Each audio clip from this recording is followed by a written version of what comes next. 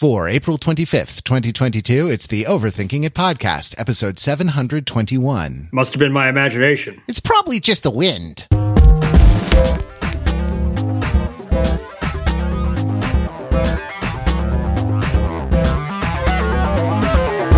Hey, it's Overthinking It, where we subject the popular culture to a level of scrutiny it probably doesn't deserve. The Overthinkers are your smart, funny friends from the internet. We're never happier than when we're hanging out. I'm Matt. That's Pete. Pete, I can't say words anymore. So a little bit of context for everybody. We are neck deep in Eurovision and, I guess wading out of the other neck deep pool of Americavision YouTube coverage. And I think Matt has been doing just recording Eurovision videos for YouTube all afternoon, right? This is your hour 4. Norway, like Azerbaijan, Norway, Azerbaijan. Yeah. Longtime listeners may not be aware that Overthinking It somehow lucked into being one of the mid-tier American outlets for Eurovision coverage. I don't even know why. Yeah. Why? I mean, yeah. Who'd they get to when they broadcasted on the logo for half a second? Like Carson Kressley? Forget that noise. Why didn't she come to us? The Overthinking It crew. We've been writing about Eurovision since 2008 before anyone knew what it was. It was part of Matt Belinki's Cabinet of Curiosities, and he got us all into it. Now we still write these little videos, which I do on a green screen. I nearly said influencer style, but, it's not really influencer style, is it? Because like influencers now don't do green screen anymore. The idea of like this sort of, I don't know what the Daily Show-esque, news set, type of YouTube video is done. And now it's like people on couches, like talking, talking straight to camera. That I feel like that style is more the kind of the vlogger style is more prevalent, than the highly produced. And what we do still looks like an E-News, special report on Eurovision. But yes, I did today. I have read off of a prompter, like 5,000 words about Eurovision, many of them with diacritical marks that I don't fully understand the import of. So yeah, my mouth is, we're never happier than when we're never happier. But I'm squarely in the be careful what you wish for zone here, because like kind of when we started standardizing on these, like we would all do them in the early days. And then kind of like I set up and like went like pro-am. I went like semi-pro. Yeah. I went, how to put it? I went prosumer is what. You upped the production value. Yeah, a little bit, like by buying, video lights, a bunch of lights and a green screen and like all, a fancy SLR, Canon SLR camera. I got the 70 DP. You know why? Because it has an autofocus. Not a lot of them have an autofocus because they're professionals. They assume you have a department of 20, they're professional tools. You should have like 20 people around just to like, make minute adjustments to the focus settings of your lens. But I don't have that. I got the autofocus one that when I walk into it, it like laser locates me, or so it has a rangefinder and does it. And I stand in front of this thing and I talk. I don't know if anyone's listening, Pete. I don't know if anyone's on the other side. Take a breath. I talk into the void. You're not saying right now. You mean when you record the videos? Yeah, exactly. I don't know what's on the other side of that camera. It could be a whole other universe over there. Oh, yeah. Anyway, we enjoy doing them. And then America went and created a Eurovision type contest itself, the American Song Contest, which is getting like roundly defeated by The Voice. I think, currently it's airing on NBC, and you've started writing a lot for those. Has it been a fun experience to sit down every Monday night and produce, produce 250 words of comedy about, about every American state and several overseas territories. It has been deeply rewarding, and I very much enjoyed it. So good. I think that there's no more states to do, because now when they go through the playoffs, they're just going to kind of narrow it down, but it's just the same songs over and over again, right? So you can either follow the horse race, which is not especially interesting, or I guess hope for something new. I feel like we got to revisit it before it's over, but I don't think we want to do the semis, right? No, because I don't think there's anything new. It's just the same. It's just the semifinalists all together rather than being the qualifiers all together. Like that's, I'm not sure we'll have anything to add, though. I do appreciate that someone in the comments section in one of our YouTube videos was like, no, you have to do them. I mean, it makes sense. Yeah. You have to, and I understand that because I myself have the completest urge, like I could never own, thank God I've never owned one, volume of like the Encyclopedia Britannica. Because I would bankrupt myself trying to complete the set. And like, I'm sure I would be like, I want the same printing, not just the same edition. I want like the same printing, and that's just not a good way to spend your life. But yeah, so that's over on our YouTube channel, and we've been doing that, and it's nice. I don't know. It's nice to be part of the creator economy. I mean, I'll tell you, Pete, like every year when we do this, and we haven't done it for 2 or 3 years for reasons. But like every year when I start this, we start in February or March or something like that. And Belinkie starts sending me scripts and I wait. I like put off starting on them, and then I have like a backlog of like 9 scripts and kill myself trying to do them all. I find that like I'm very bad at doing the teleprompter. I'm very bad at reading off the thing, and kind of there's a whole art to it to kind of create the story, because you really want to say sentences in a way where at the beginning of the sentence, the inflection goes up, and at the end of the sentence, the inflection goes down, and you want to create that sort of melody, where the rhythm and the kind of the tune of the sentence, is a mirror of the syntax, is a complementary structure to the syntax of the sentence. And you get better at doing it on the fly when you do it. So I'm in, I would say I'm back in like journeyman mode. When I feel like I've gotten good at it again, it'll be time to stop. That's over on YouTube. And I find, Pete, and I know this is true of you as well, because we talk frequently. I'm not sure if you were aware, but I find that YouTube is sort of more and more of my media diet, and I've talked before about my beloved affable British gentleman who solves Sudokus and restore my faith in an orderly universe.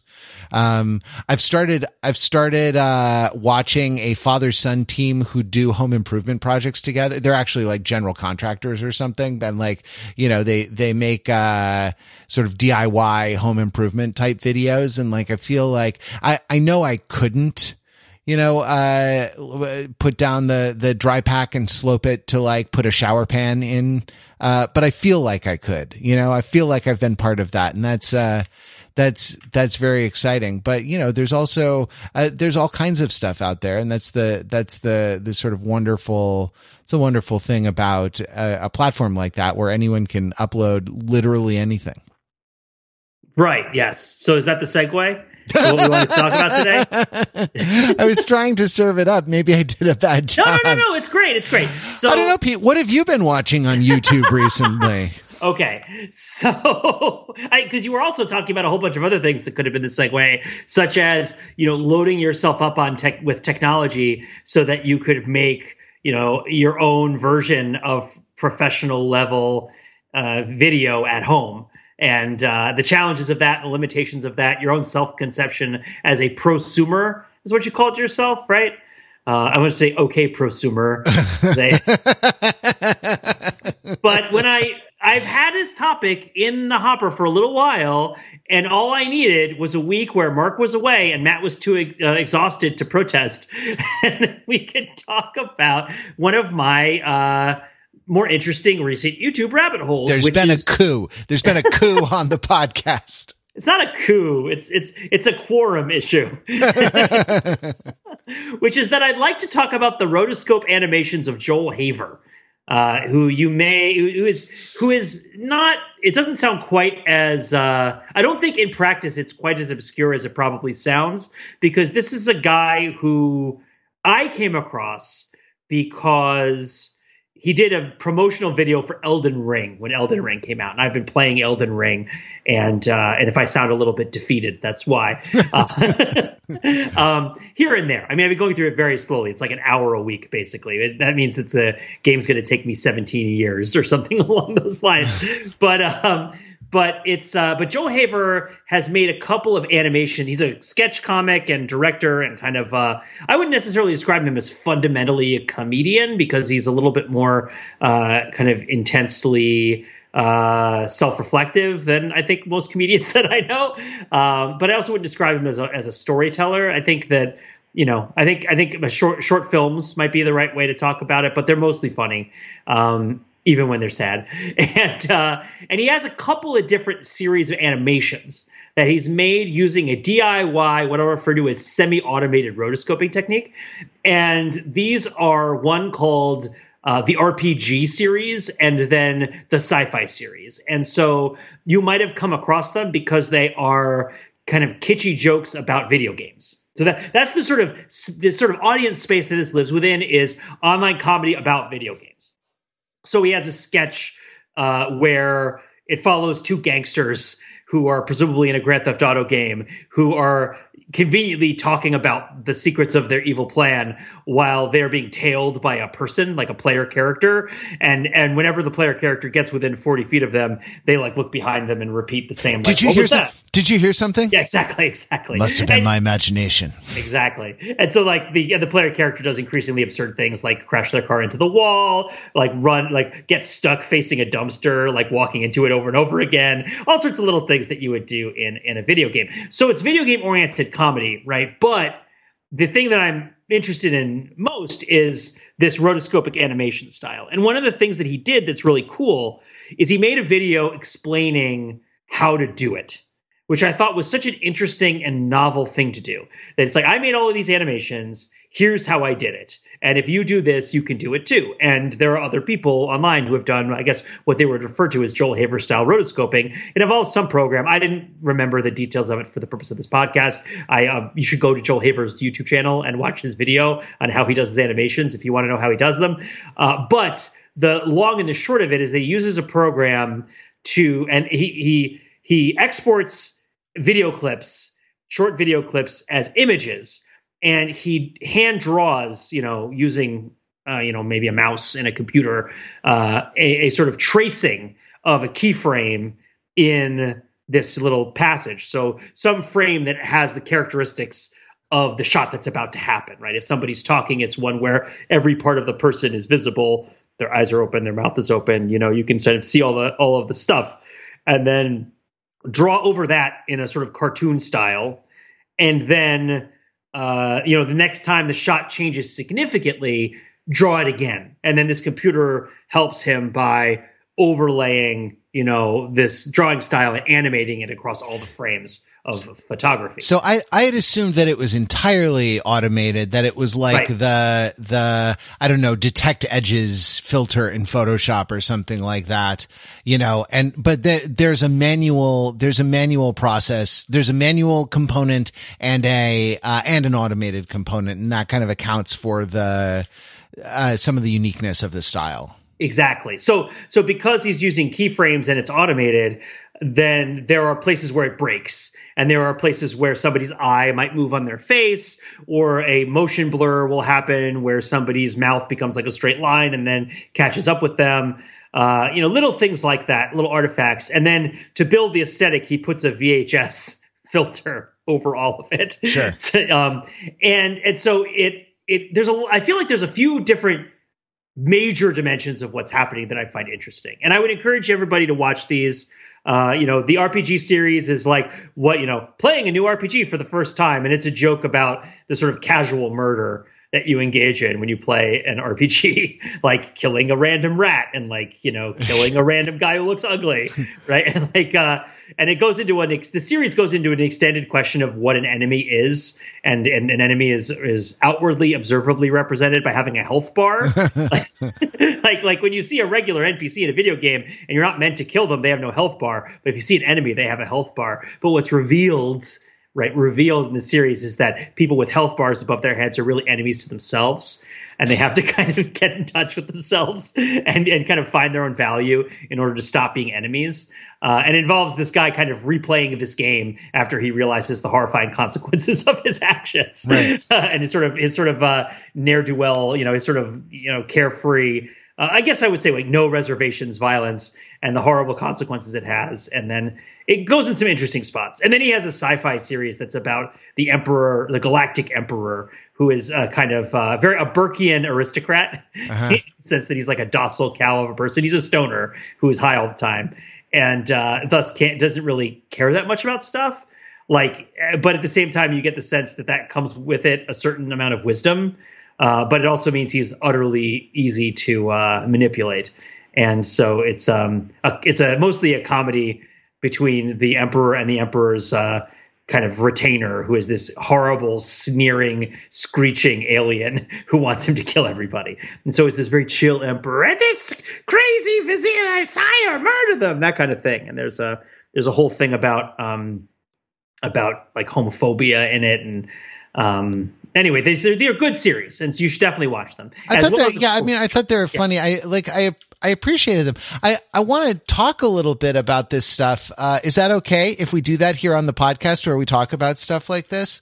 Oh yeah, for sure. Why would it not be okay? Are you making a comment about me making a comment about you? No, I just realized the stupidity of what I was saying as it was coming out of my mouth is all. I mean, I feel like that's all in the spirit of the topic. But that's, once you watch the videos, it all fits. So like to what extent do you feel like this, the funny comes from the sketches? Oh, what's the form content divide here? I guess what I'm saying, yes. Because like, I want to talk a little bit about like some concepts like playing to the top of your intelligence. Mm-hmm. I want to talk about like what I broadly consider to be the Adult Swim style of comedy, okay. the loose sort of improvisational, like it's around a theme, but it comes out of improv, and has kind of like a shaggy aspect to it, right. 'Cause it's like, it's not like, His Girl Friday or something like that. The comedy is not like the Howard Hawks, style, the Howard Hawks variety. It's of the Upright Citizens Brigade sort of variety, right? I mean, I guess so. Yeah. Although once you start saying that, it's like, I'm sorry. I don't mean to import a whole bunch of weird stuff about the politics of improv theaters that I really don't know or care about. Exactly. Into the thing. It's just, that's one I'm familiar with. That's the one I know. So let's just call it the kind of the improv comedy style, like, all right, we need one non-geographical location. Before we even start on that, I want to just stop this because it's giving me a migraine. Okay, let's redefine away from. I'm very fond of you. I'm very fond of you too, Pete. That's, okay. I too enjoy our talks. So I'm going to attempt to make this a more useful comparison, and one that I'm not going to end up just arguing and quibbling about minutia for the whole time. So like the idea of a joke being that you have a setup and a punchline, and there's a difference between the setup and the punchline, and that difference is what sort of whatever it is that's creating comedy, it's in the difference between the setup and the punchline. And then another style wherein you don't necessarily pre-plan what the setup and the punchline is, but there's a difference between what you sort of set up to do and what you end up doing, and you sort of surprise yourself and the same time as you're surprising others. And I would say that might be something that you would qualify as improvisational. But it could also be scripted when you sort of like in The Office, a lot less of that is improvised than people might think. But it has that improv style, right? That's attributable, that sort of thing. And I mean, there's game in both of them and all that stuff. Well, that style, that style where it's really, it's about creating a contrast of expectations rather than a contrast of setup and punchline. What is it? A kind of a more manicured or like more managed contrast. It's kind of an unmanaged contrast that you set up, and the tension that's exploited between, a set of expectations that is frustrated or fulfilled in an unexpected way. Right. Oh yeah. I you know what? I'm 100% on board with, I think what you said, was it unmanaged, managed expectations and unmanaged expectations. Is that how you put it? Yeah. I think that's dead on and brilliant. So I apologize for being rude before, Matt. I don't want anything to ever come between us, but it's just like, let's not have an improv 101 conversation if we can avoid it. I've just had so many of them in my life. And with all the improv theaters kind of flopping around like airless fish, and like waterless fish in a world of air. It's just a tough time to talk about improv, I guess. But fair enough. In a waterless world, though, the one-lunged fish is king. That's true. So I guess we're going to see who wins the sweepstakes of life returning to normal, right? And becomes the new king of comedy for the world. But nature is healing. Nature is healing. Go pay $5 to see improv in a live theater. No, please do. And it is going on, and just take adequate precautions and stuff. But and I'm not saying it's bad. I'm just saying it's sad that what everyone's been through. But I will say this. I think that when you're saying what's the relationship to the form and what's going on, I think that animating it does a few important things. One of which is to create the sense of place and spectacle that is useful in investing people in what's going on. I think that you could do the same sketches and not have them with the rotoscope animation. They wouldn't be nearly as effective, even though the little moments of sort of sensitive self-discovery would be mostly the same, because the expectations are created in a specific way by the look and feel of the animation. And then the ways that the animation betrays its expectations and the content betrays its expectations sort of either reinforces or adds texture to the comedic moments and the dramatic moments of kind of recognition and seeing things change. So, the animation being sort of on purpose, not very good. Yeah. But at the same time, but at the same time being appealing to a sort of specific style that makes it feel old fashioned. Well, by not being good, quote unquote, right? It calls attention to its handmaidenness. And I feel like the handmaidenness is an important characteristic of it. That is, that's kind of part of the creative project here. And you said something just now, like you used the word discovery. You might have used the word self-discovery. And I think another way of putting the dichotomy I suppose I should say dialectic. What do we do for dialectic, Pete? We drink on discourse. I'm not sure what we do for dialectic. Overthrow the government, maybe. Apparently anybody could do that these days. I'll get my bison hat. Oh God. Essential oils. That's good. Well, hey, look, sorry, I've been sitting in this position. I'm sitting on the UV light. So let me just, move my gonads off of the UV light and continue the talk.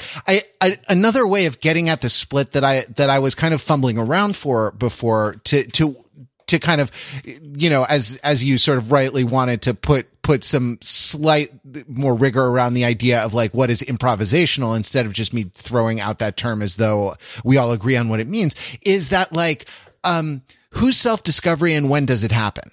Right. Mm-hmm. And if you think about like an improvised performance of any kind, a musical improvised performance, right? Like there's an aspect of discovery in that, like the performer doesn't know what they're going to play, right. And like you have a repertoire, you have a library of norms, you have a like genre expectations, you have, influences. Like there are a lot of things that go into that. It's not just like sort of reading off the ticker tape of consciousness, but you are in some sense surprised by what you do.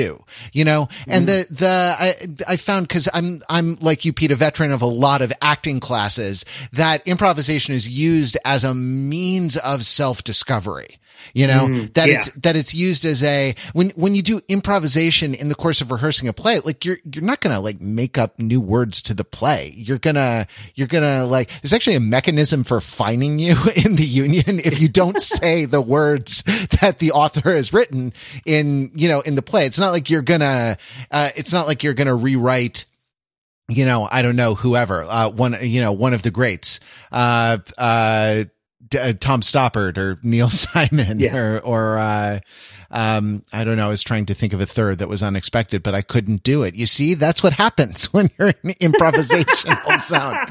I was trying to create a rule of three and I failed. I couldn't think of a third person that anyone ever does in comedy on stage because there's only ever two people that they do, which isn't entirely inaccurate. So Peter Schaffer, they do Peter Schaffer. Oh, good. Yes. And Equus is from a certain point of view very bad. And so that would have been a good contrast Schaffer I was talking about, but sure. Yeah. Doesn't he also do some like wacky sketch comedy and then also the one about horse penis? Yes. Yeah, he did black comedy. That's no, you're thinking. Oh, yes, black comedy. Yeah, where well, so actually, that's a really good one. like that whole. I saw that in a double bill with Real Inspector Hound in London once, and it actually like Real Inspector Hound, like Stoppard's comedy is actually very good at this. He's done all the discovery before. He's polished it to a high gloss. And he's created a kind of mechanism for bringing about the discovery in the audience. Right. And a lot of traditional stand-up. I mean, what is stand-up tradition? There are many, but a lot of what we think of as stand-up kind of works like this. And someone has written jokes. Now that could mean a lot of things.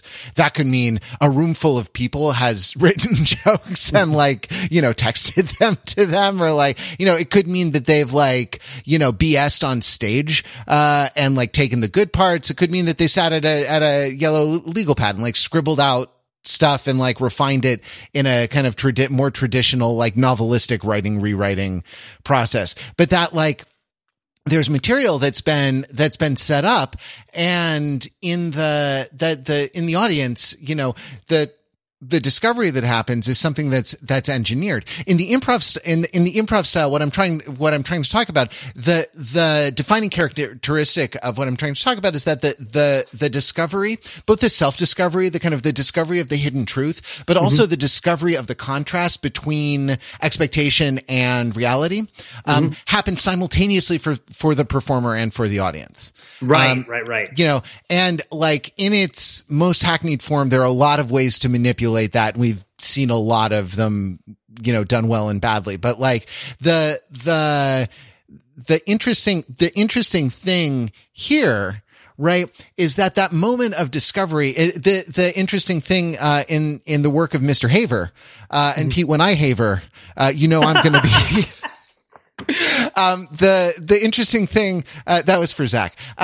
The interesting thing about this is that moment, that sort of ephemeral moment, and it happens in like live, theater productions that you pay $5 to go see in a basement somewhere, right? Like, that ephemeral moment is then kind of enshrined by the painstaking manual work of, hand drawing. I mean, in Photoshop, of mouse drawing with your hand, the outlines, like inking or tracing and penciling and inking the, digital version, the animated version of the live action video that was shot of the characters doing their improv. And it does something to it. It does something to it to put that kind of painstaking edifice around, the kind of the fumbling towards the ephemeral moment of discovery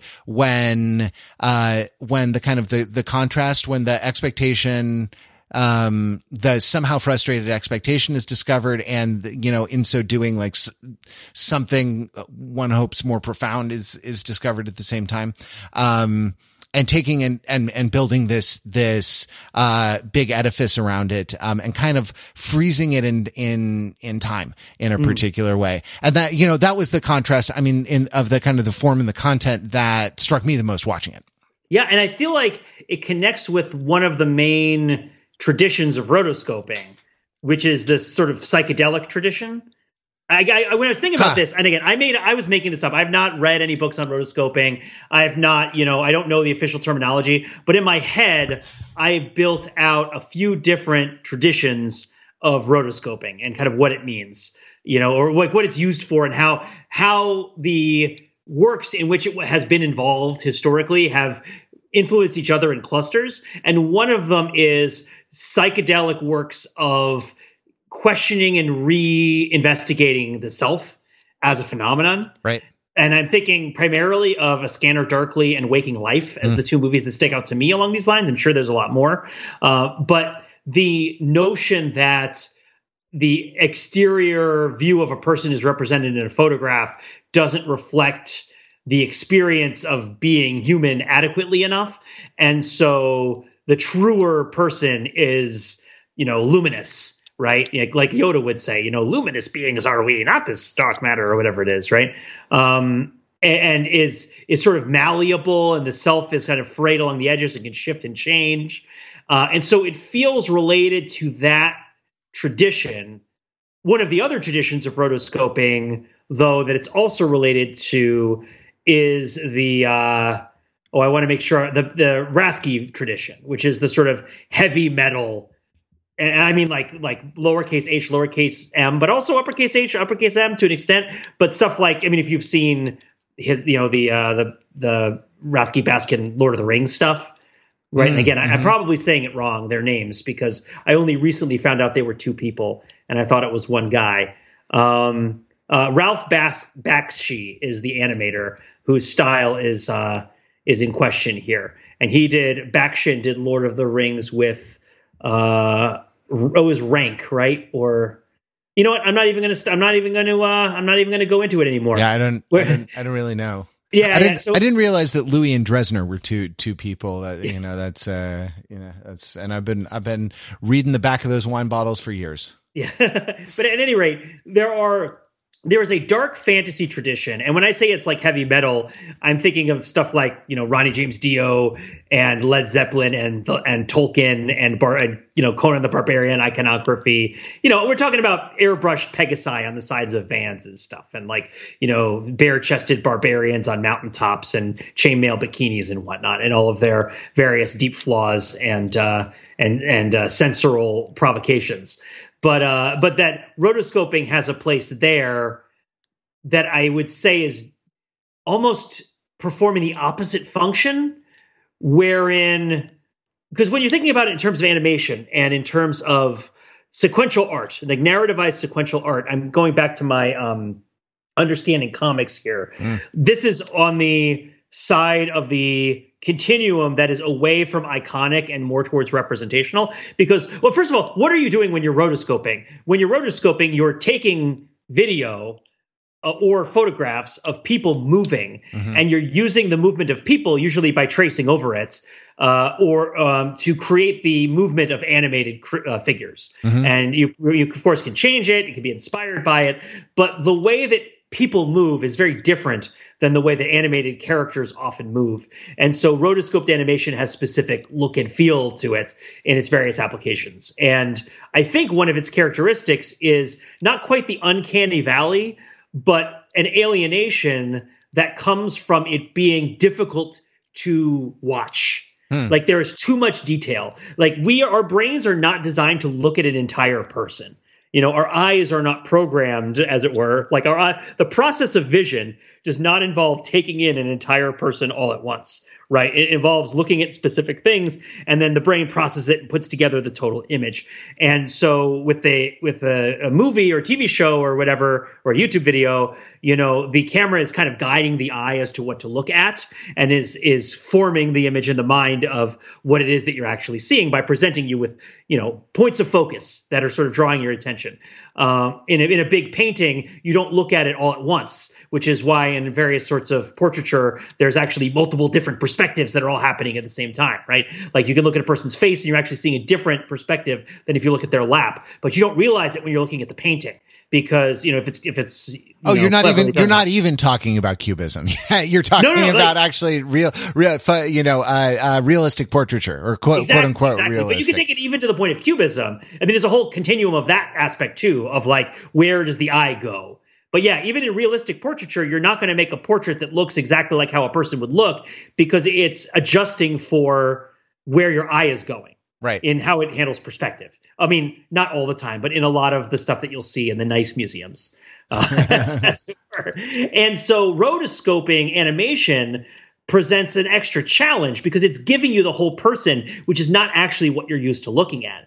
And so it kind of makes, I don't necessarily think it's like Würfel-Dunks-Effekt where it intellectualizes it. It's more the opposite. It presents you with extra work that makes what you're doing harder. And I think deepens a certain sensation associated with it, which I think is why it works well for extreme violence, right? Like, it just is overwhelming to watch rotoscope figures murder each other. I think in preparing for this podcast, I sent a link over to a movie called The Spine of Night. Good name. Super metal name, Yeah, exactly. Which is an extension of a viral hit rotoscoped animation from 2013 that was called Exodion, I think. And is that what it was called? I'll have to double check that. And but it's by a guy named Morgan Galen King, who has his own YouTube channel called Morgan King. And I know I'm kind of going all over the place right now, but the point being that there are other people who are doing rotoscoping right now, right? And they are using the connection of rotoscoping to these old traditions to as sort of a sampling kind of phenomenon to create art that has resonances, top-down resonances that might not have been available if you weren't working from previously existing cultural matter.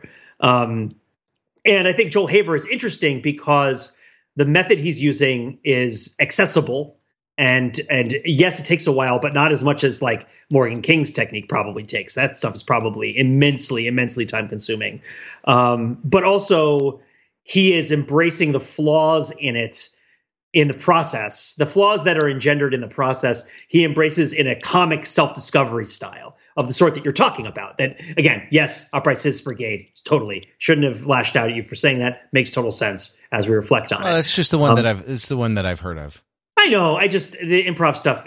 Someday we need to like talk about improv again when we have new things to say. But I feel like the caterpillar got itself in a cocoon, and I don't know what's going to pop out of that thing. And I hope the people who are working on it right now are doing good. And I feel bad about not being out there because I'm not doing it, and I'm raising a kid, and I'm living in the suburbs, and it's a strange sort of alienation in itself. Perhaps I should make a rotoscoped animation about my own detachment from myself and kind of sense of dissociation. Like, you could imagine that Bo Burnham's inside could have been rotoscoped, or he could have done a rotoscoped section. Oh, that would have been, that would have been interesting. Like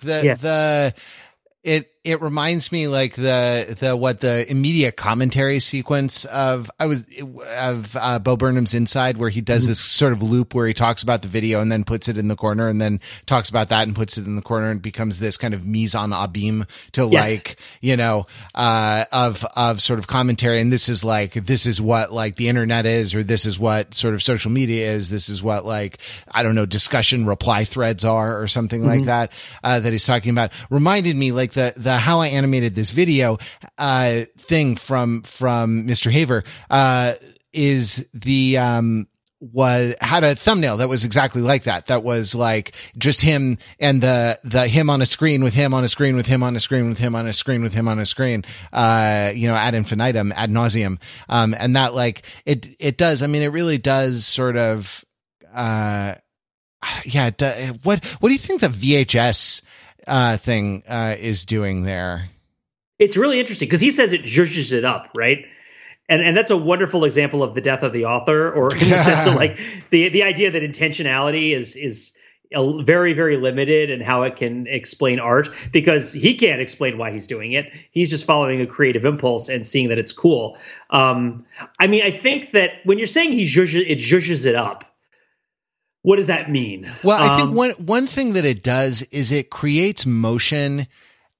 one of the things about this is that there isn't motion in all parts of the frame, right? Like there isn't necessarily a ton of visual interest, and like the automated part of this process is making the cartoon figures move in kind of stick figure-ish ways. Like maybe the mouth or something will move, but like the body position of the figure won't move naturalistically, you know?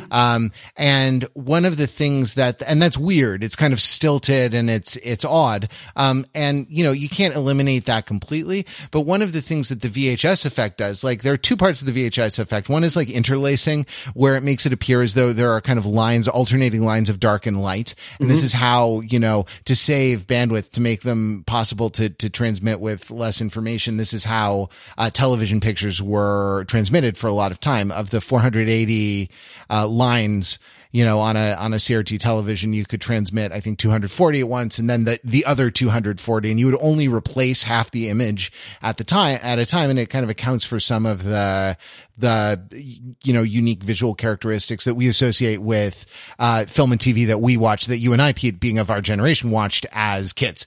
The other thing that this effect has is kind of rolling bars. Do you remember the tracking knob and adjusting the tracking knob so it's like bad tracking. It's like you know, it looks like kind of a wave of a like differently saturated band kind of rolls down. And between those two things, the kind of the interlacing effect and the tracking effect, it creates visual interest. It creates motion in parts of the frame that don't have motion. It also creates a rhythm in a weird way, because as the bands, you know, the kind of the lightly saturated bands sort of roll down the screen, like you experience time, because there's like a beginning, middle, and end of that, you know, of that kind of journey down the journey to the bottom of the screen. It's my favorite RPG. And that, you know, so it creates, so it's like there's a visual interest thing, and there's also a weird kind of rhythmic element to it, I guess, that makes it compelling. I mean, those are two kind of zhuzhes, that are happening. One moment, it recalls a moment, I don't know if I've talked about this on the podcast before, but every day after Thanksgiving, traditionally, and I have not been going every day, especially every year over the last 10 years in particular, and especially over the last few years. But for most of my life, the day after Thanksgiving was the day that my family went to go cut down a Christmas tree. Turkey Boxing Day. Let's call it Turkey Boxing Day. Yes. Yes. Turkey Boxing Day was the day that we would fight turkeys for sport, but no kicking, because that's for sissies, right? Like, no. It's that, our brains are all in a weird psychedelic place after watching all this rotoscoped animation and or doing all this Eurovision commentary, which is sort of two sides of the same coin, I suppose. But we would go cut down a Christmas tree. And for a bunch of these years, I was in either New Haven or New York. And I guess to an extent, you know, Cambridge and Somerville, Massachusetts. So, you know, pretty densely populated urban settings. And in particular, working very hard and not getting a lot of sleep and not caring for myself very much, which is just sort of a general trend that continues into parenthood and into various phases of adulthood, however they shall proceed. But I would go to this farm with my family out in, you know, southwestern or western New Jersey. A specific one. Yeah, we went to a specific one. And I mean, I'm not even going to say where it is, because I don't want you all to swarm it, because it's our special place. But when we had picked out the tree and cut it down, there was a moment where my family would go into the gift shop, and I would find this intolerable, because the gift shop was pretty low ceilinged and just packed with Christmas decorations. And my family's very big. I have 4 sisters. And as time went on, you started bringing in, you know, boyfriends and brothers-in-law and stuff. And it just being in that enclosed space after, you know, being in kind of a high tension enclosed space for a long time, I would really relish standing outside the gift shop and just kind of looking out at the hills for a few minutes while everybody else was in the gift shop. And this was like a profound moment for me for a number of times, you know, in these various years, just sort of a moment of peace, you know, that sort of crisp autumn air and just kind of looking out over the trees. And there was an unfathomable beauty to experiencing it. And I can't capture it in a photograph. Like if I had a photograph of it, actually, here's an interesting side measure to this. My senior prom, right? I had a disposable camera at my senior prom. I feel like aesthetically this is linked kind of to the various things we're talking about in Sure. kind of DIY art. And I never got the shots developed, probably out of fear. I don't know why. And I said put it in a trunk where it stayed for probably 15 or 20 years. Huh. I'm not sure exactly when I actually did it. And then eventually I was like, you know what? Screw it. Let's get these pictures developed. Sure. Let's see what we get. And I got 2 pictures that came out of the camera that were at all pictures. And they were both of just walls of trees that I had apparently taken from our sort of weekend after prom, where we had gone as friends, where a bunch of my friends had brought their dates, but I did not bring my date because my date and I were not together. And Me too, Pete. I went to 2 proms. I went junior and senior year. I went to prom with and I had a date who was female, but we were just buds. Yeah, of course. I went to 2 proms with friends of mine, and they were awesome and continue to be awesome. And I'm sure that I've embarrassed myself in front of one or both of them many times. And apologies if they listen to this podcast. I'm really sorry for the times that I've embarrassed myself. But again, this is a lot of weird feelings that Joel Haber's work is bringing up. You gotta take the parts of you where you would say you embarrassed yourself and just love those parts of you even more. You gotta just hold your own foibles to your heart and say, I see you, self. And so that's the VHS overlay. That's right. Exactly what I'm talking about. Right. You're picking up what I'm putting down, right? That there's a VHS overlay over that feeling of being on the hilltop, right? And there's a sense in which the photograph of the woods is utterly inadequate to expressing how it felt to be looking at those woods, the weekend after my prom. But the fact that it's the only photograph that survived kind of makes it especially poetic from that whole experience. Yeah. And that I wonder whether all those other characteristics you're talking about, the motion, the way that it affects the light, the interlacing, kind of causing you to focus and refocus on things. Some of the backgrounds in some of the Joel Haber shots, especially in the sci-fi trilogy, are really beautiful. I think I'm particularly in the second part of the RPG series where he actually goes up against the rat. Did you watch that one? No, I didn't. I only saw the first one, and it wasn't. I actually think that developing the premise, really digging into it, probably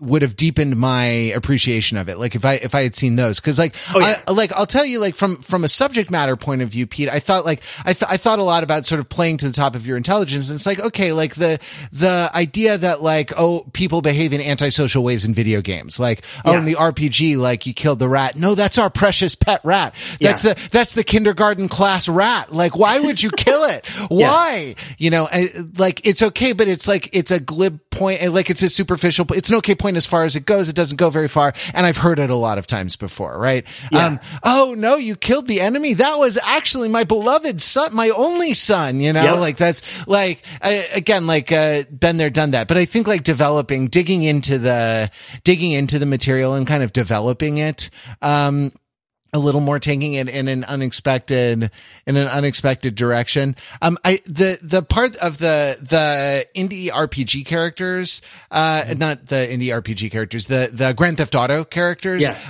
one for me that I really loved, that kind of took it past that to me. Oh boy, isn't it funny how it's actually not, you're doing all kinds of things that they would notice if they would, if they were actually people. Hey, is that guy who's crashed into 7 mailboxes? You think something's going on with that guy behind us? Yeah. No, he's more than 2 screens away, and that's our rule. You know what they say in our business: 2 screens, keep it clean. And that it's okay, that. But then the thing that does it, the twist on it, is that they start is that they have talk tracks, They have stock phrases that they repeat over and over and over. What was that?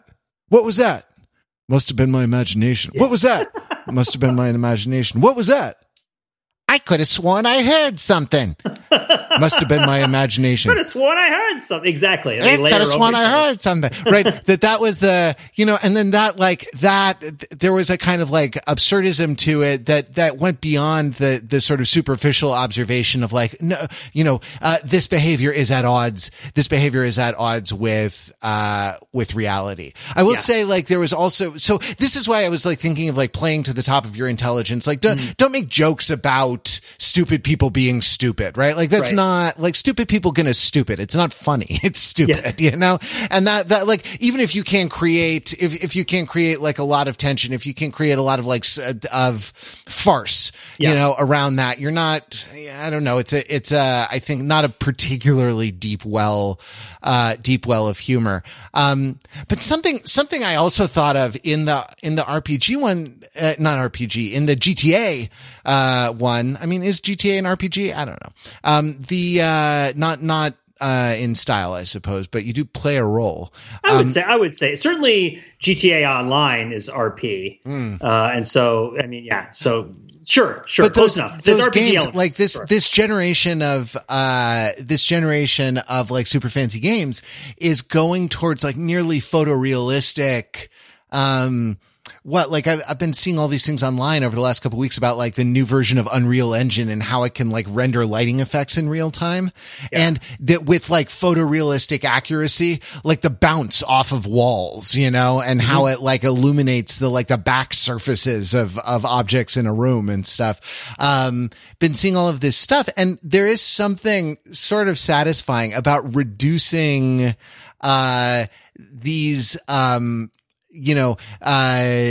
video games where the cutscenes aspire to this kind of like cinematic photorealism in the computer animation that they're putting on screen to the primary colors and something about the thickness of the line, you know, is really expressive in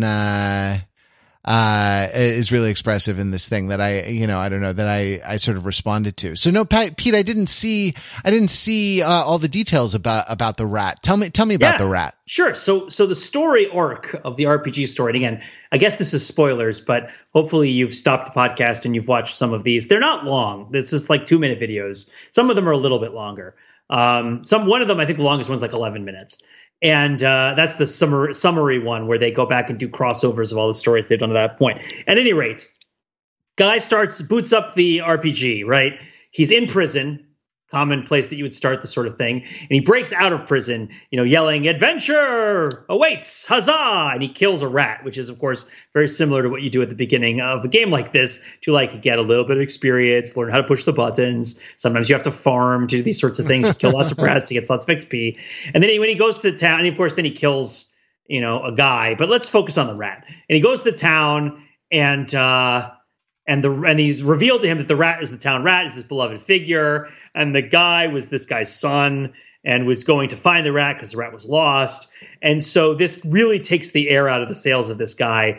And he goes out to keep trying adventure, and he gets like increasingly just like exhausted and depressed about this like task that he set out to do and the guilt he feels over the stupid decisions he's already made, to the point where he stops playing the game without saving it. Right.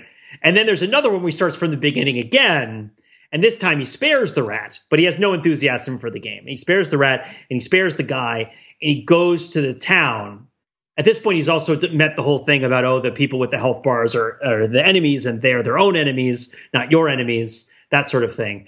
And he finds that the town has been burned down and everybody's been slaughtered. And it's because the rat has turned evil and has a gun and is going to the castle to kill the king, right?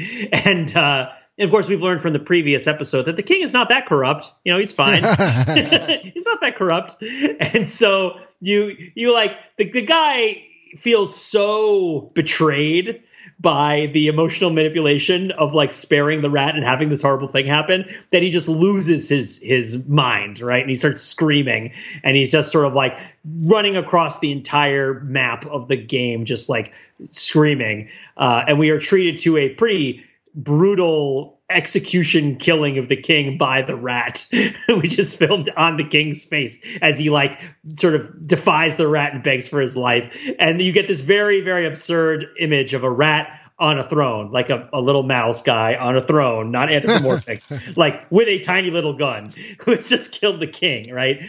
And the guy breaks in the front door and gives this big dramatic speech, and there's this like blinding light that fills the room, and it's like he's backlit, right? It's sort of like the guy is in silhouette, but it's also the artifacts of the VHS that are making it kind of hard to see him a little bit, and kind of blurring and interpolating all the things around him, all the colors around him, and And he's like, I'm going to kill this rat, right? And he finishes it with like a, huzzah! And he goes in and he murders the rat, and it's like extremely satisfying.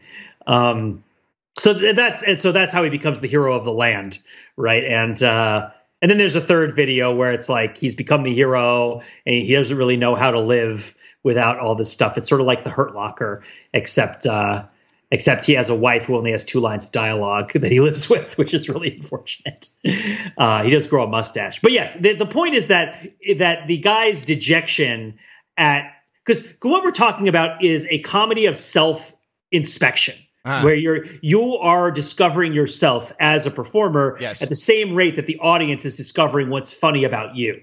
And the animation is strengthening this effect by, first of all, not portraying you as you're seen to others, but portraying you as you might appear to yourself, as like a fantasy, a luminous being, right? Like I'm a hero. I'm the hero of my story, or at least like, think about all the people who dye their hair pink or purple. Their heart, their soul might be pink or purple, right? It's like, so there's this idea that there's this sort of idea of me that I don't get to fully express by how I look, especially if I'm not sort of super comfortable being out socially in front of tons and tons of people. And the world that I live in has a luminous quality that's not reflected in when you look at it, because if you look at it, it's just kind of crappy, right? But all of this stuff is kind of built on itself. And he goes through this arc where the RPG characters are investigating their lives, because part of playing these games is living a very uninvestigated life a lot of the time. And even the places where the games do get into sort of investigating your life, they often do it in a kind of rote and like kind of gritty and not particularly satisfying way. I'm thinking, I guess, in particular of getting close to the end of The Witcher 3 and sort of like, I don't know. It's the relationship between the male protector and the kind of young female protected in that game, and the kind of, I'm not a huge fan, I'll just say. But I don't think I'm supposed to be a fan. I think it's supposed to be unhappy. I think a lot of these games end with you getting a choice between bad outcomes that are better than what would happen if you hadn't showed up, but are still not great. And it can be pretty grim and gross. But that the degree of self-reflection that it often comes with is sometimes kind of inadequate to the scope of human self-investigation, and also to the joy in the little things that people can take in themselves. I mean, just to jump back to something like Fallout New Vegas. Did you ever play any of the Fallout games, Matt? If the question begins, did you ever play? The answer is most likely no. So just to go way back, there's a game called Fallout New Vegas. Unless it's a Chopin etude. I played that, Pete. Huzzah. Huzzah! There's a game called Fallout New Vegas, which is a post-apocalyptic nuclear war RPG. Well, it's after the nuclear holocaust, and you're walking through the wasteland of what used to be Las Vegas and the surrounding area. And there are 2 military factions that are vying over the area. One is the New California Republic, which is basically like the remnant, I'm going to say the remnants because that's another faction, but like these are like what you might think of as kind of American society as it continues to exist. And then there is it's a way that's recognizable. I'm not going to get into deep Fallout lore. It gets complicated. And then the other side is sort of a cosplaying group of fascists where it's Caesar's Legion, sort of taking its cue from Caesar's Palace in Las Vegas, but it's a sort of like sort of a slave society led by a charismatic leader who like has gussied it all up in the aesthetic of the Roman Empire, in a way that's like horrifying and a bit credible, but also the whole thing is pretty campy and funny at times. And then the third sort of faction, major faction, is like actual Las Vegas itself and a sort of Howard Hughes style artificial intelligence that runs it. And so you have to kind of pick an outcome of a big battle that's going to happen at the Hoover Dam. And it's just like, you can let these people win, or you can let these people win, or you can let these people win. And like, none of the outcomes are all that satisfying. Like there were reasons to like or dislike any of these groups, some of them much less defensible than others, right? Like certainly the distance that Caesar's Legion has from reality makes it be more of a fantasy outcome. So if you go with them, yes, you're doing horrible things to people, but it doesn't feel real. So there's a lot of like, and also a lot of these games, you take pleasure in fantasizing about doing terrible things. I'm not going to sugarcoat that. But the outcome of it is like, to the extent that your war never changes is like the Fallout mantra, right? And the extent to which you investigate your own motives is rooted very much in big picture ideas of the sort of awfulness of the world, and not like little picture ideas like you see in the Joel Haver stuff about like, my wife keeps asking for wheels of cheese. I got her every wheel of cheese in the game. I made a giant pile of all the wheels of cheese in the game in the lawn. She keeps still asking for wheels of cheese because she only has 2 lines of dialogue. I guess I'll live with it. Right. Like that is more. And again, I don't necessarily think that like making fun of your wife asking for things is a very current or relevant style of humor.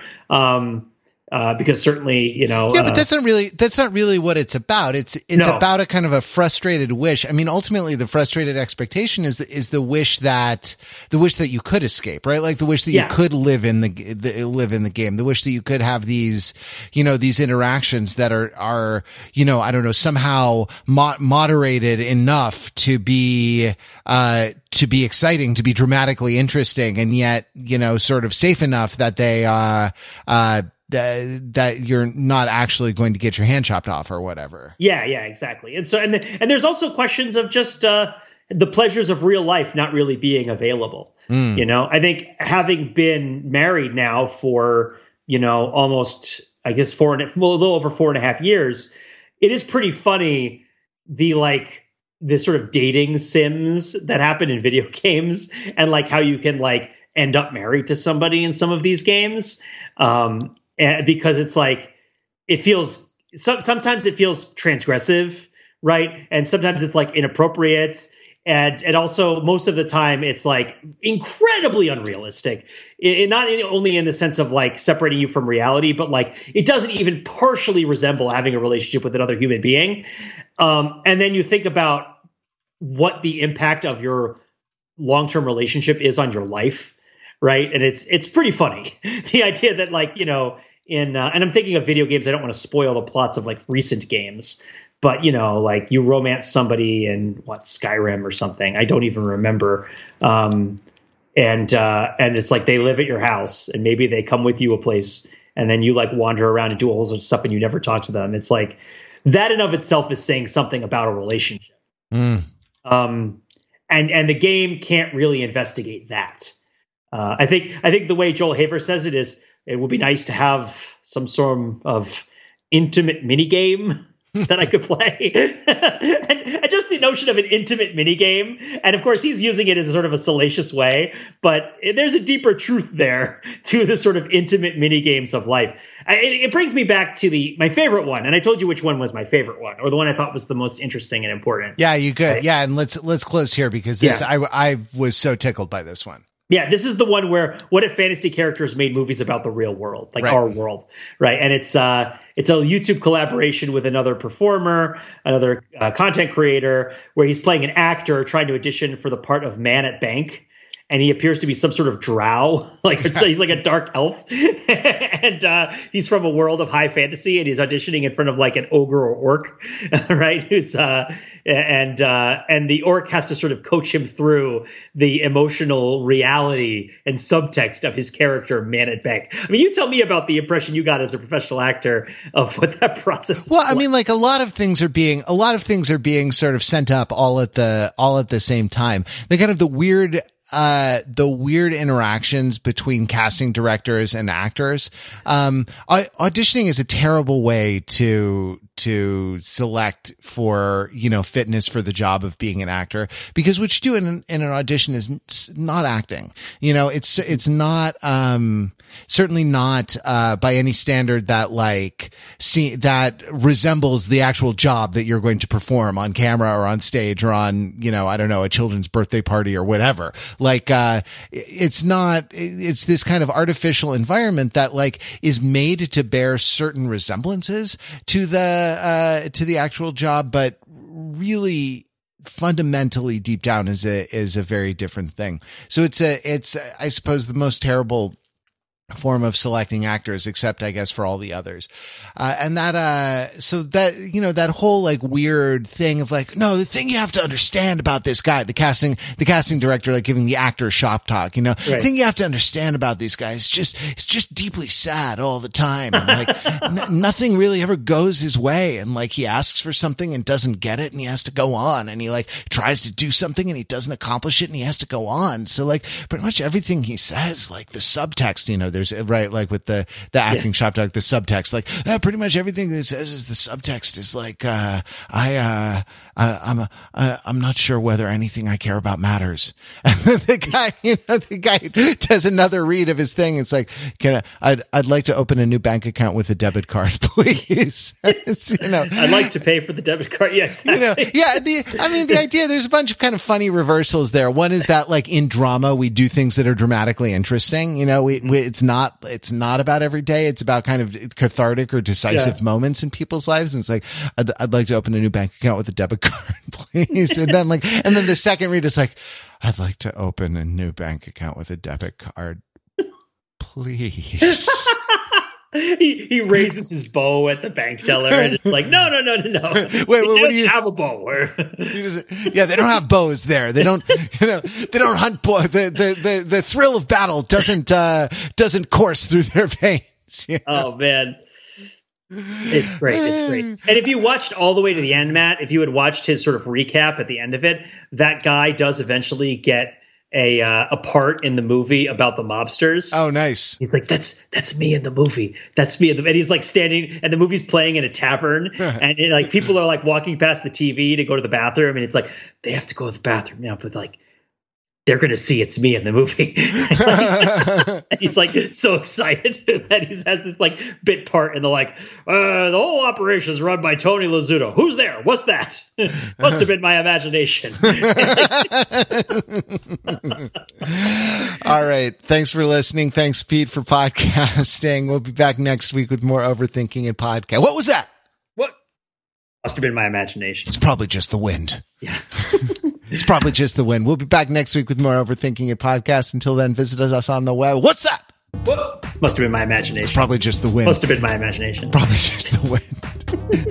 At overthinkingit.com, where we subject popular culture to a level of scrutiny it probably doesn't deserve.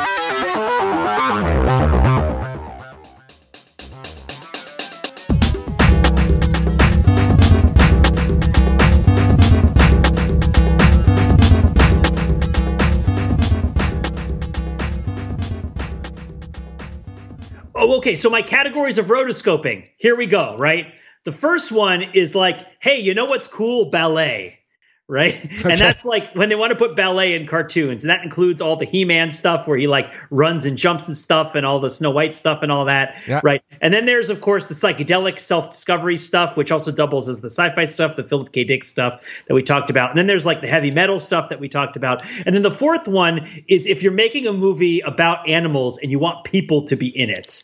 There's this whole style that's in like the Rats of Nim and in American Tail where like the people are rotoscoped and thus like don't fit with the animated aesthetic of the animal creatures. Though I guess we should add the fifth one, which is like Prince of Persia, which is like taking pictures of your brother in a parking lot. Right. Yeah. Fighting with a broom handle. And that's how the fencing Get animation. over here.